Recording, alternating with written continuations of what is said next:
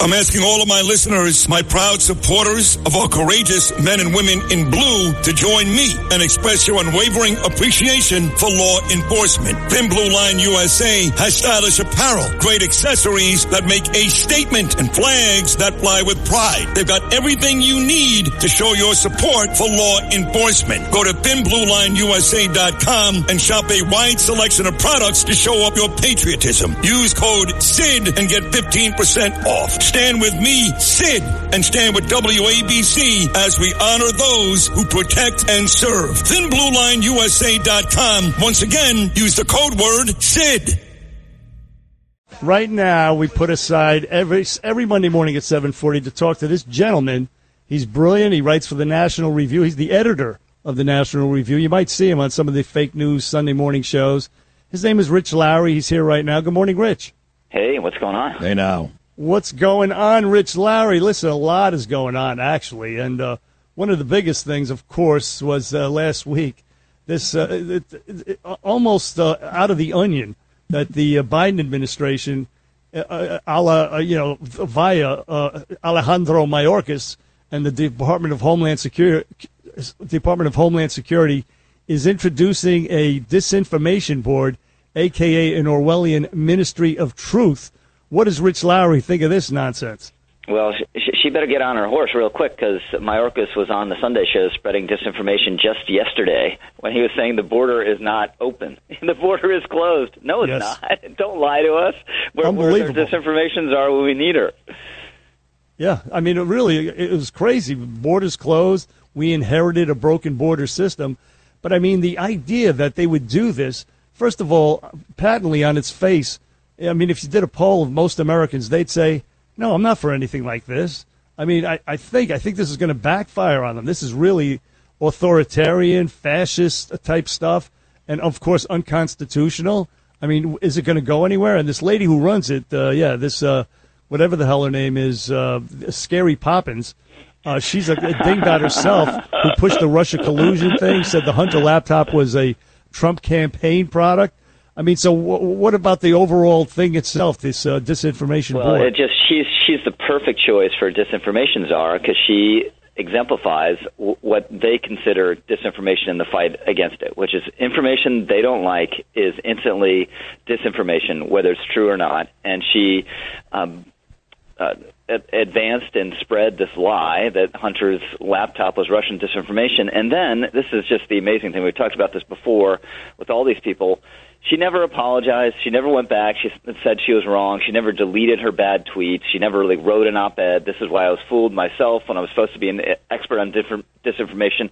None of that, because the whole disinformation thing is a scam that's just partisan politics hiding under this veneer of objectivity and truthfulness. So the whole thing is a disgrace, and I imagine it will go nowhere. It's already been widely mocked. It'll be mocked some more, but it just shows what the other side thinks. If they could, they'd control every aspect of information to favor their side. And you see it in the freak out over Elon Musk.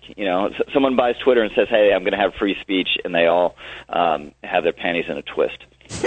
Well, we'll get back to Elon in a second, but talking about disinformation, anybody with half a brain knows that the Republicans are going to destroy the Democrats come midterms. Yet, MSNBC this morning, the king of disinformation, they run a story that there was a poll this weekend that came out that said when it comes to these congressional races, okay, Rich, Americans seem to favor Republicans when it comes to foreign policy. They favor Republicans when it comes to the war on inflation and home economics. They favor Republicans when it comes to the war on crime. Yet, in this poll, 46% would still vote Democrat over 45% Republican. So you go through this whole laundry list of why they would vote against the Democrats, and then you try to convince me they're still going to vote Democrat. What are they talking about? Yeah, well, actually, the history is if you have an even split on the congressional ballot, Republicans tend to do really well in midterm elections. So that's why some of these results have been just stunning. 10-point leads for Republicans. We've never seen anything like that in polling at this point in a midterm. And you got to average out all the polls, and it's a solid Republican lead, and it's looking 30, 40 seat gain, and they can, put their hands over their eyes and ears and try to pretend it's not happening. But it's coming. I mean, you can hear the train coming down the track. So, Rich Lowry, they held the White House Correspondents' Dinner over the weekend, and it was lame. It was painful. I watched it. I watched a lot of it, not all of it, of course. Joe Biden showed up. He did some jokes. Of course, there's the hypocrisy via the masks, but also the one joke that this guy Trevor Noah that he told, which was about rising inflation, and it shows Joe Biden laughing uproariously. He thought it was hilarious, and that's going to become a campaign ad. A lot of people are saying this fall. What did you make of the whole White House Correspondents' Dinner over the weekend? I just think it's just the worst spectacle in our politics. It was always bad. When I was down in Washington back in the day 20 years ago, it was pretty bad. But you didn't have the celebrity aspect of it, where Kim Kardashian. Why is Kim Kardashian showing up at the White House Correspondents' Dinner?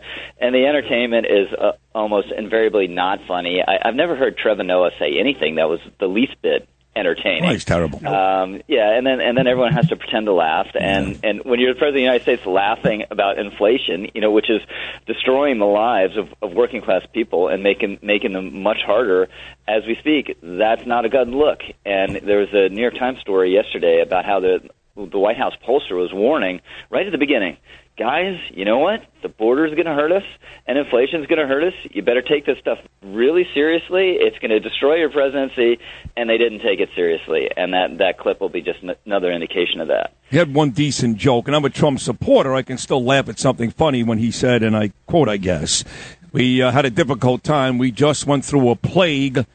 And then there was COVID. It was actually really funny. I'm sorry, whether you're a Trump fan or not. That was very funny. And he didn't screw up the delivery either in that specific joke. But, the approval ratings came out this weekend. And you got to explain this one to me, too, Rich. He went from 37% Joe Biden to 42%. You have to tell me what those 5% saw over the last couple of weeks, where now all of a sudden Biden is doing a good job. What they see? Well, what am I missing? That's a head scratcher. I don't know what possibly that could indicate. That must be just statistical noise, And he's just right around 40, maybe a tick below in the poll averages. So he's in a horrible place, and there's very little he can look at and say it's going to get better. Rich Lowry, editor of the National Review. Rich, you wrote a column about Marjorie Taylor Greene. She's a firebrand in Congress. She gets disrespected not only on the fake news, MSNBC, CNN, but even Fox News. They don't put her on. They don't like her. And you're an unlikely defender of a woman like Marjorie Taylor Greene. Yet she's in some sort of trial, as you put it, a proceeding to make her ineligible to run for re-election. What's this all about?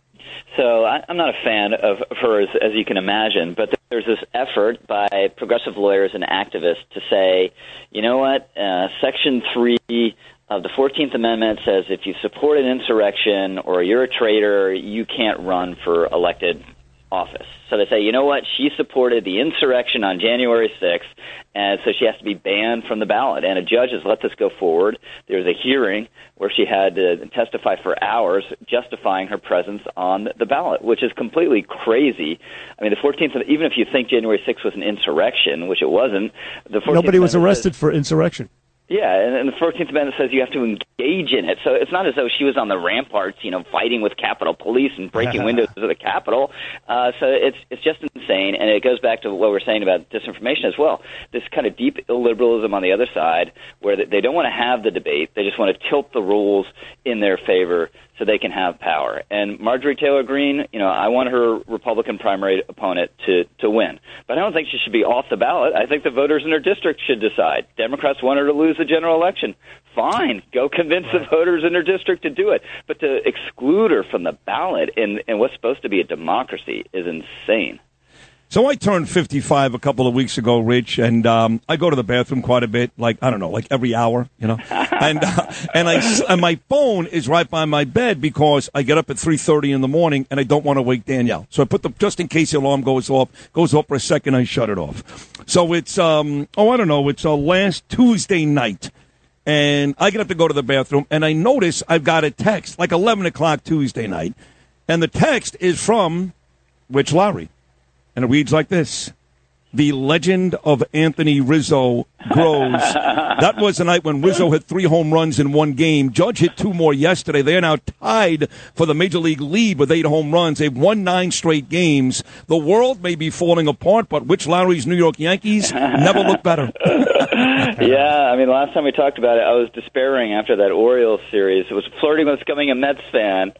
But turns out you add some offense on top of the pitching, which has been extraordinary, and you get pretty good results. And the Mets aren't doing bad either. So let's have this continue for both New York teams through the whole summer. Oh, you got to text me once a week on the Yanks. Once a week, text me on the Yanks, and then you and Bernie will go to the Subway Series together. How about that? Yeah. Sounds good. Let's make a date.